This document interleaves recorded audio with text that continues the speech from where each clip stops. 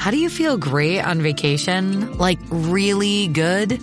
Easy. You go to Aruba. You'll spend your time relaxing on cool white sand beaches and floating in healing blue water. You'll immerse yourself in natural wonder and find your center on an island where things move at your speed. You won't just feel great, you'll feel relaxed, renewed, and ready for life. That's the Aruba effect. Plan your trip at Aruba.com. Welcome to the HCI family of podcasts. We're your source for personal, professional, and organizational growth and development. We share our own original research, explore industry trends, and interview executives and thought leaders from across the globe. Join us for practitioner-oriented content around all things leadership, HR, talent management, organizational development, and change management. Maximize your personal and organizational potential with the HCI family of podcasts.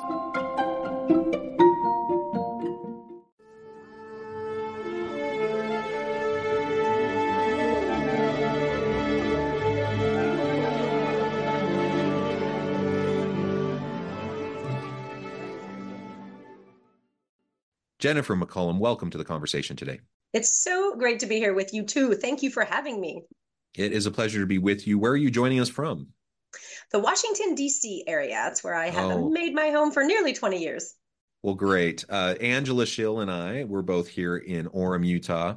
And today we're going to be talking with Jennifer about the benefits of women-led companies and women leaders and some of the positive outcomes that come from really embracing that, and how to overcome some of the systemic challenges that sometimes face women in the workplace. I'm going to start by just sharing Jennifer's bio with everybody. Jennifer McCollum is on a mission to create better leaders and workplaces by advancing women and promoting inclusivity. She's an accomplished CEO, speaker, and consultant, and the author of the new book, In Her Own Voice, A Women's Rise to CEO. This book uses data and personal stories to shed light on the unique challenges women face on their journeys to leadership, providing actionable insights for aspiring leaders and organizations. She has presented on hundreds of stages, podcasts, and webcasts across the globe and featured in the Wall Street Journal, Fast Company, Forbes, and Psychology Today. And that's just a snippet. I could go on and on about Jennifer's tremendous background. But Jennifer, I'll pause there. Anything you would like to highlight by way of your own background before we dive on into the broader conversation?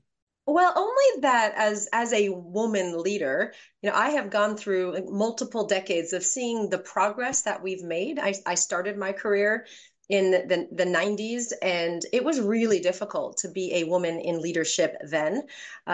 Into the 2000s, now up into the 2020s, things have gotten a lot better.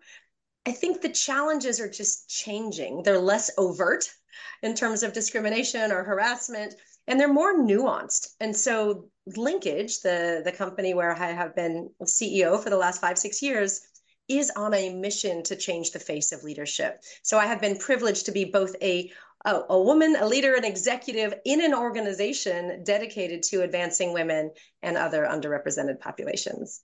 I have so many questions for you. I think I'm curious though. We've heard your bio, but can you tell us more about your background and what led you to where you are today so that we can kind of get a context for what you're doing now? I would love to. And I will say, when I was in college, I was pretty clear that I wanted to be a broadcast journalist. My dream job was to be on the Today Show as the co-host. I then pivoted through graduate school and into the early years of my career in public affairs and communication. So that public and media relations, just the other side of the news media, the group that is influencing the news media. And what I realized through the first 8 or 10 years of my career was that, while I was really good at my job, it was always about kind of propping someone else up to say the right thing, to do the right thing. And I was always in the background. And I found myself realizing that my passion and my purpose weren't necessarily aligned to the work I was doing in the world. I became really interested in team effectiveness and individual leadership effectiveness and organizational development. And while I was at the Coca-Cola Company, they helped me pivot my career into what I've been really doing with increasing levels of responsibility for the last 25 years.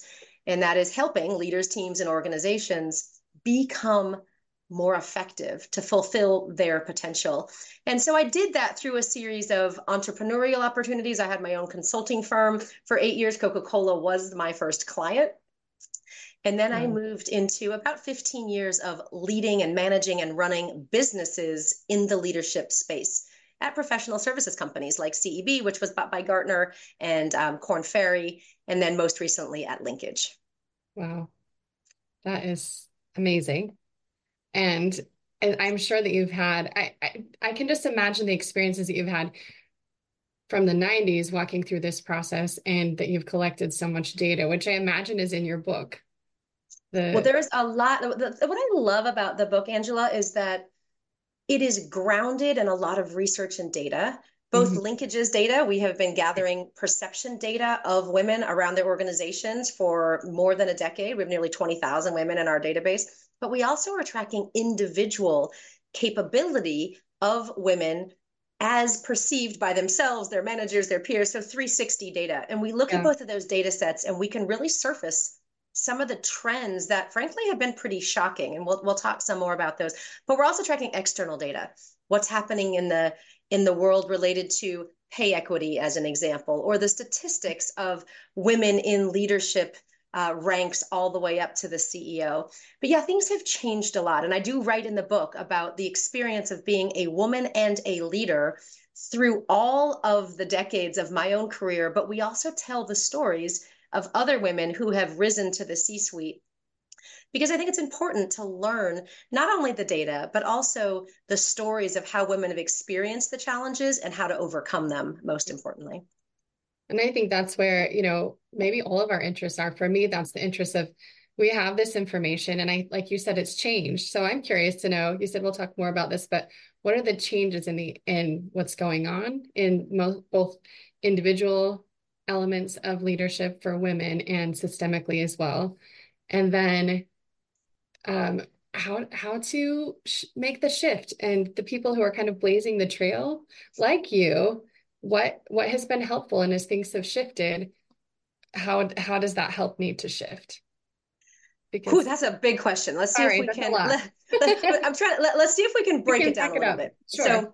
So when we talk about how things have shifted, most often we're talking about external bias.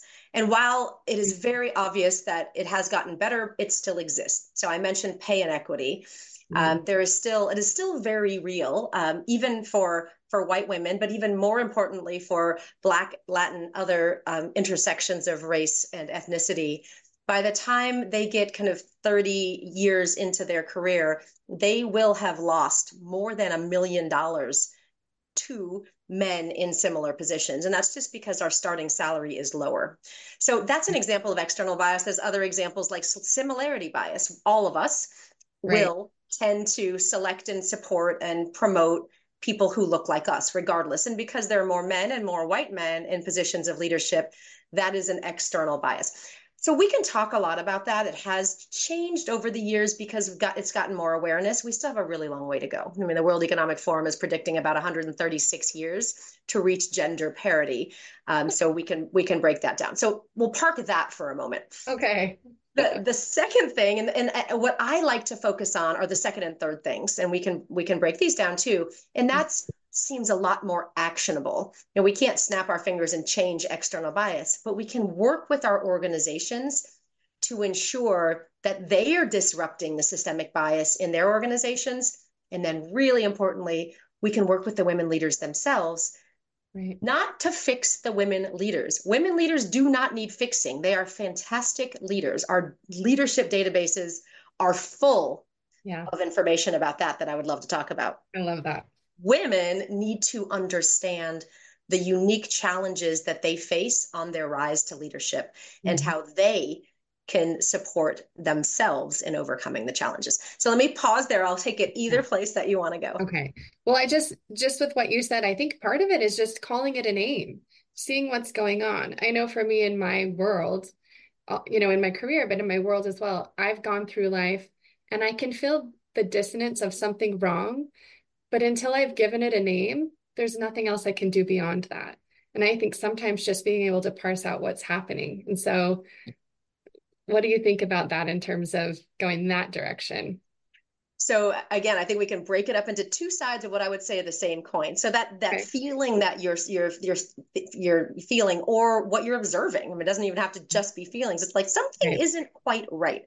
So let's take Mm-hmm. the organizational piece first, because we can just not take that off the table. Sure. We at Linkage work with organizations all over the world who are aware and committed to advancing their women leaders.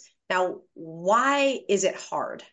Well, we really look at four different levers. We look at culture. Do women feel like they belong? Do they feel like they have a voice and that they can contribute? We Mm-hmm. look at talent systems. Are the talent systems equitable? It could be things like your talent acquisition process. Do you have gender and race, frankly? Do you have balanced an approach to talent selection? It could be promotion, it could be pay, it could be succession. So all of these talent systems tend to have underlying biases, Mm-hmm. and organizations that are aware of those will work on that.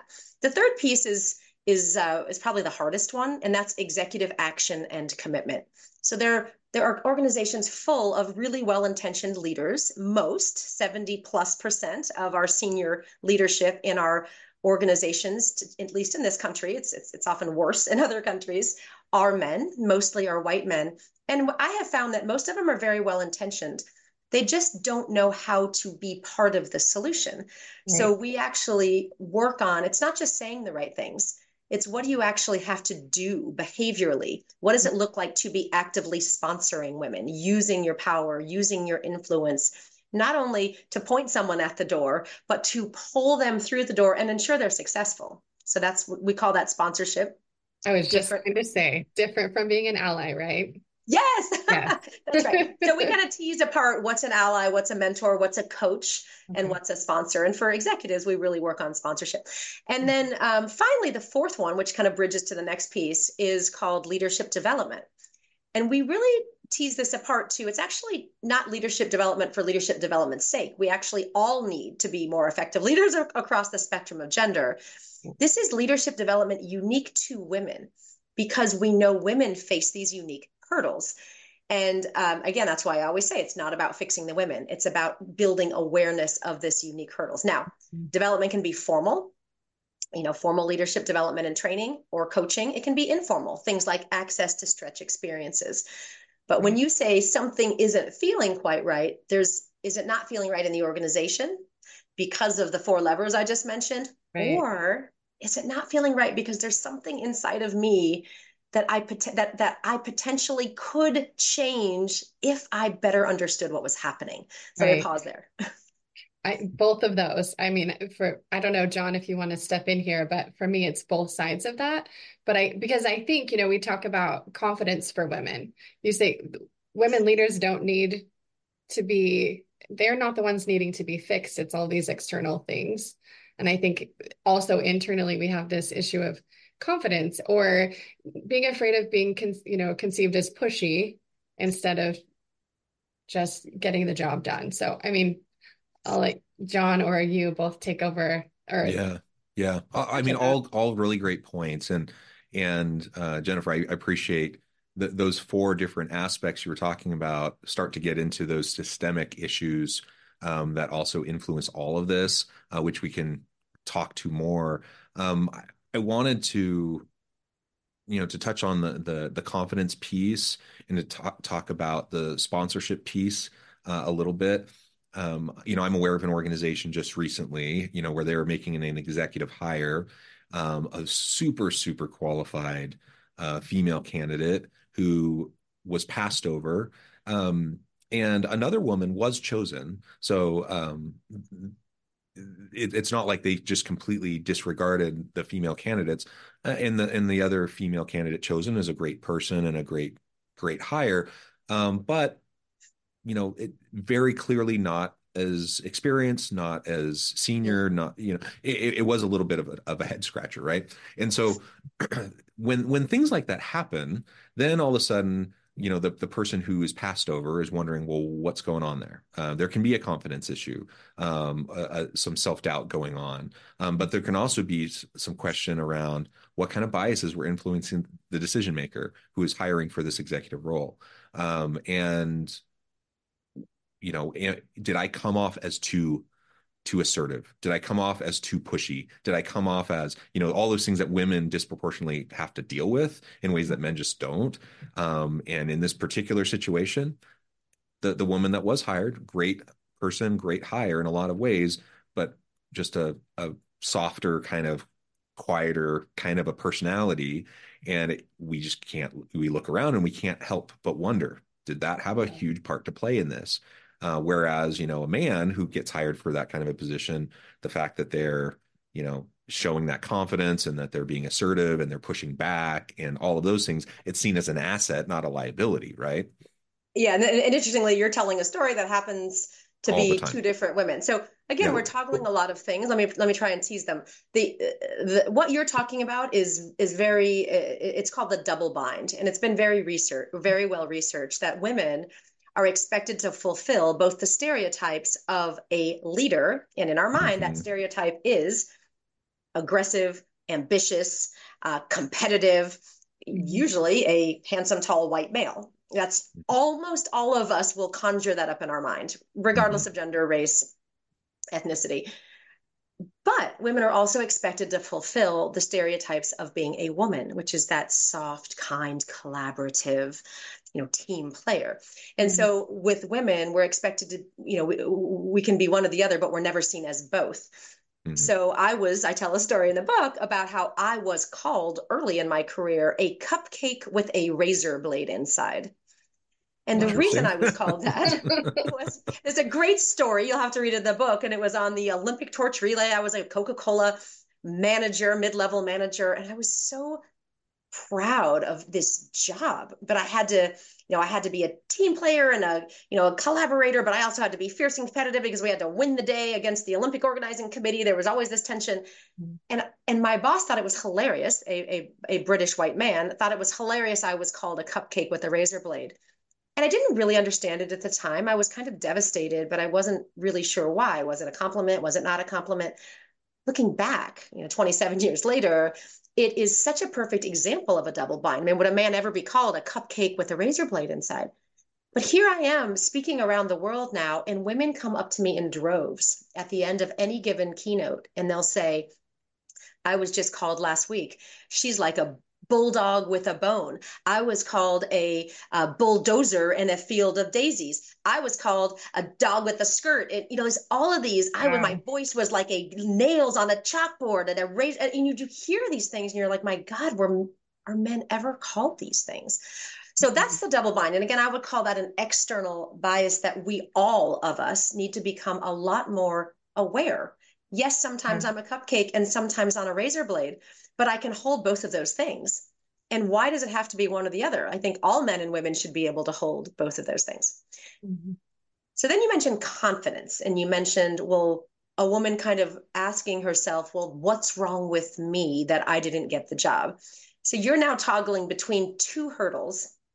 The first one is called the inner critic, and that's the foundational hurdle. That's the hurdle at voice of judgment, that voice of criticism, that voice that sounds like I'm not worth it, I'm not good enough, I shouldn't ask for that raise, promotion, job, I shouldn't speak up in that meeting because nobody will care anyway. That kind of voice in our head. Now, it can equally point at others. Why did he say that? Why didn't she know that? But for the purpose of this conversation, when the inner critic, and it's louder for women, and it can prevent women from taking action. So I tell a story in the book about my inner critic, even 6 years ago, when I was up for the CEO job at Linkage, the best job, by the way, I have ever had. I almost didn't put myself in the running. My inner critic was, you're not ready. You need to be groomed properly and be a number 2 first. You don't know the financial statements all the way down to the net income line. You're not going to be a good mother. You got to commute to Boston from DC, blah, blah, blah. I mean, it took two. Yeah. And so we talk a lot about the inner critic amplifying all of the other hurdles.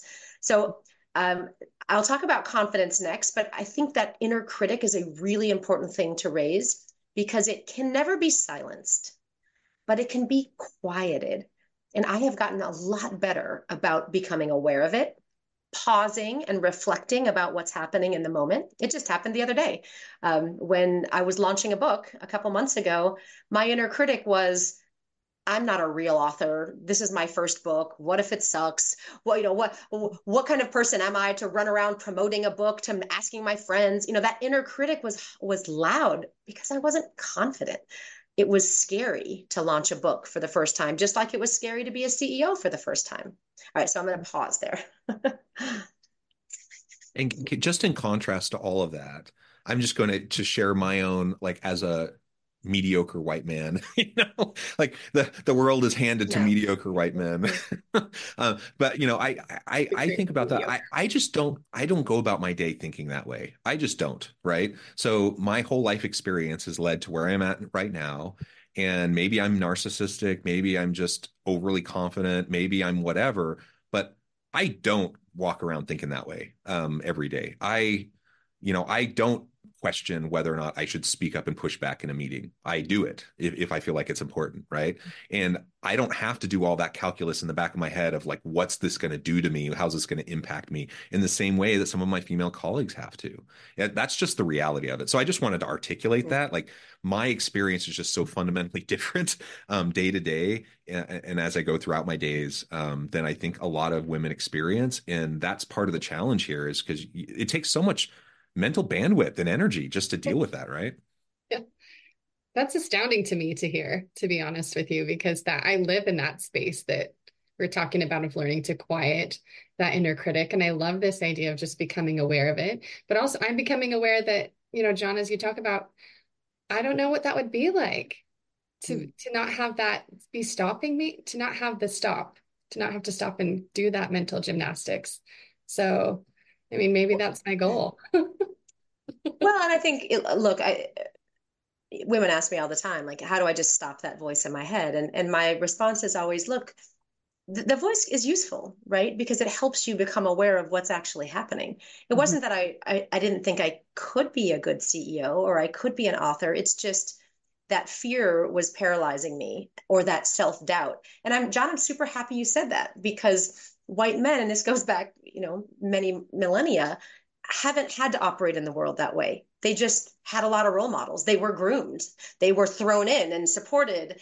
And so we have grown up, even us as little girls, like, make sure that you're polite. It's better to listen first. And men haven't had those same constrictions put on them. Okay, so fast forward to confidence. And, it's interesting, the story I just told about, my inner critic flaring when I was launching the book, and this was only a couple months ago. I had so many people supporting me, way to go, Jennifer, we'll buy your book, we'll write an endorsement, blah, blah, blah. And then I had a one moment where one of our family friends texted my husband and said, your wife is really out of control with her book promotion, imho, in my humble opinion, right? And he was, it was the day we were trying to go for the Amazon best new release. It was a really big deal. And yes, I was engaging my network and he was helping me. And it just brought me to my knees. I mean, my inner critic flared up. Who do I think I am? What am I doing? And my husband didn't get it. He just said, what is the problem? Why do you care so much about what one person is saying? And he was trying to talk me out of my inner critic, and I wasn't ready. Right? I needed to pause. I needed to reflect. I needed to find compassion for myself, maybe compassion for the guy that did it. And then I needed to get curious. Is this a story I'm telling myself? Is this true that I'm a fake author, that that my book isn't good? And so I had to really reconcile. Now, John's probably like, I've never done any of that. But you can't quiet someone's inner critic without their support, nor can you beat confidence into a woman or imposter syndrome out of a woman. The hurdle we talk about at Linkage is called recognized confidence. We've really shifted our perspective. If you think back, to the 10, 20 years ago, when kind of the women in leadership movement started, it was really all about two things. One was kind of your brand and your presence. How do you show up? And are you assimilating? Are you fitting in? Are you dressing and talking and showing up like the leadership majority? And the second one was fake it till you make it. You got to be confident. You're going to get confident eventually. We have completely shifted our perspective on both of those things at Linkage over the last several years. And the first is around confidence. We call it recognized confidence because we know that women are reticent to shine a light on themselves and self-promote. Every woman I know will defer any type of compliment and talk about the the results of the team and what a big joint effort it was. And what it does is it minimizes the individual woman's contribution. So we support women in more effectively self-promoting, like shining a light on themselves appropriately. But we also look to people like John and say, hey, if I'm not able or willing to shine a light on myself, can you help me?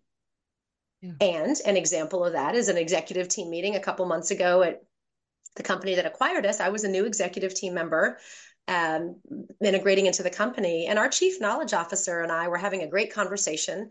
The CEO, Johnny, pulled us all back together, and Alex is his name, kind of blurted out what we had been talking about. Now, he was right. We had been talking about that. And Johnny said, Alex, that is such a good idea. I want to hear more. And Alex turned right to me and said, oh, no, that wasn't my idea. That was Jennifer's. And I'd like her to talk about it.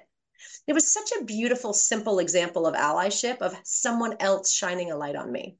One of the things in the prep materials for today, there's this interesting irony, perhaps, of sometimes the biggest allies and sponsors for women are some of the men around them, and oftentimes some of the biggest critics are the women around them. Yeah. And that only increases the complexity here and the challenge around the self-talk and the confidence and the imposter syndrome and all of that. I hope on my side, I hope I can be a good ally and a sponsor when the opportunity permits. I hope that I will be aware enough to do what your colleague did, to point your direction, to give you the credit.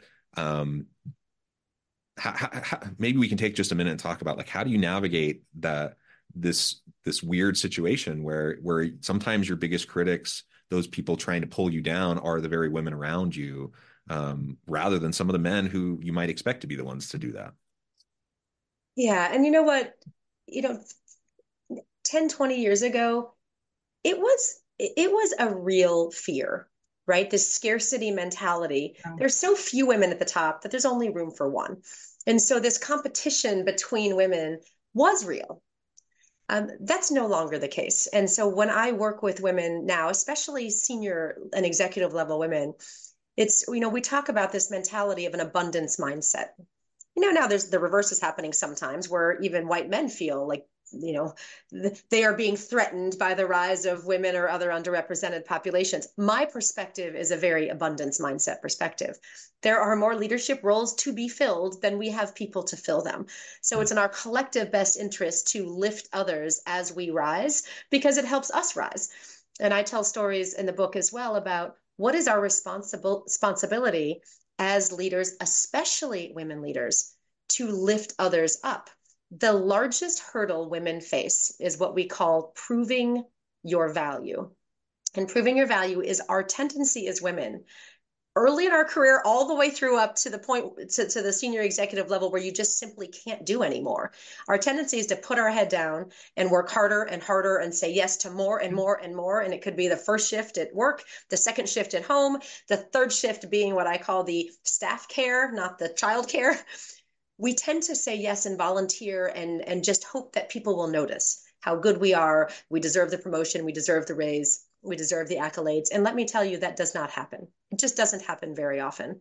It is our job as women to notice when we are over-rowing the boat, and to know that that will lead straight to burnout. And instead, much earlier in our careers, we need to learn how to say no. No is a complete sentence. I often say that. But we also need to learn how to inspire and delegate. And I tell a story about my incredible colleague, Kristen. Kristen was my chief product officer. I've worked with her in multiple jobs across 13 years. And she came to me and said, Jennifer, you're running the company, we're selling the company, you're writing the book. We were starting the strategic planning process, and this is in the middle of 22. And she said, I want to run the strategic planning process. And it was like this light bulb went off of like, of course you should run the strategic planning process. You've been watching me do it. I don't need to do it. I don't have to own it. Let me tell you something. She did it better than I have ever done it. And the output was incredible. And I was kind of questioning, like, why didn't I let go of that a lot sooner? I didn't have to do it for, the last decade. That's amazing. Yeah. Yeah. I've experienced that in my workspace at the university.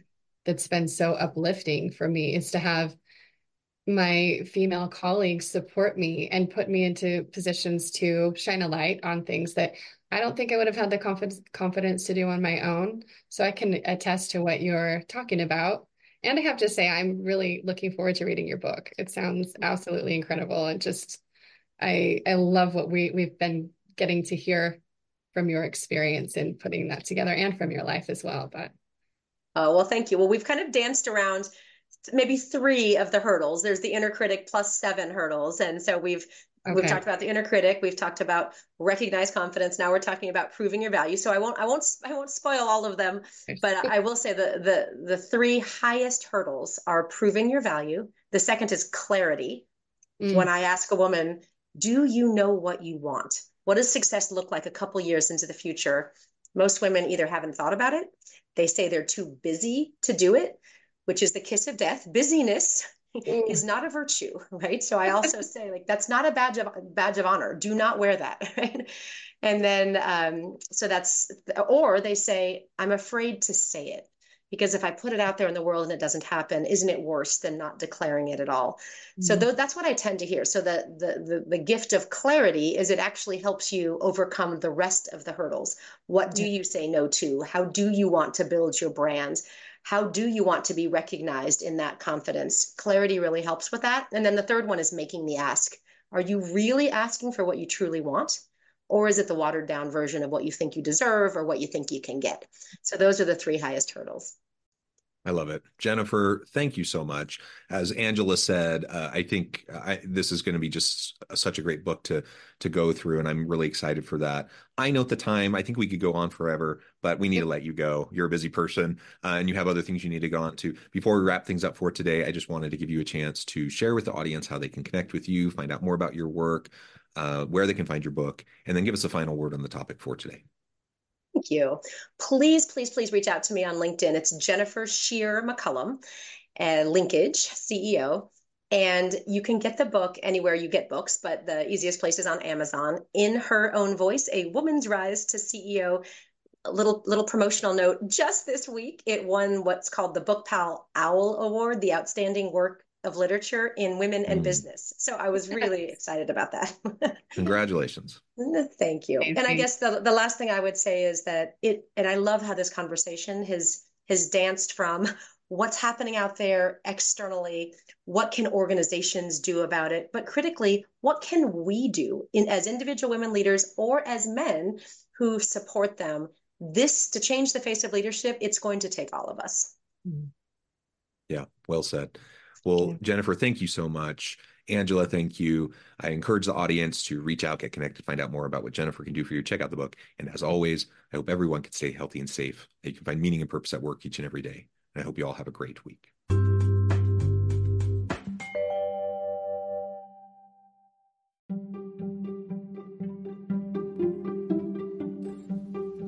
Thanks for joining us for this episode of the podcast.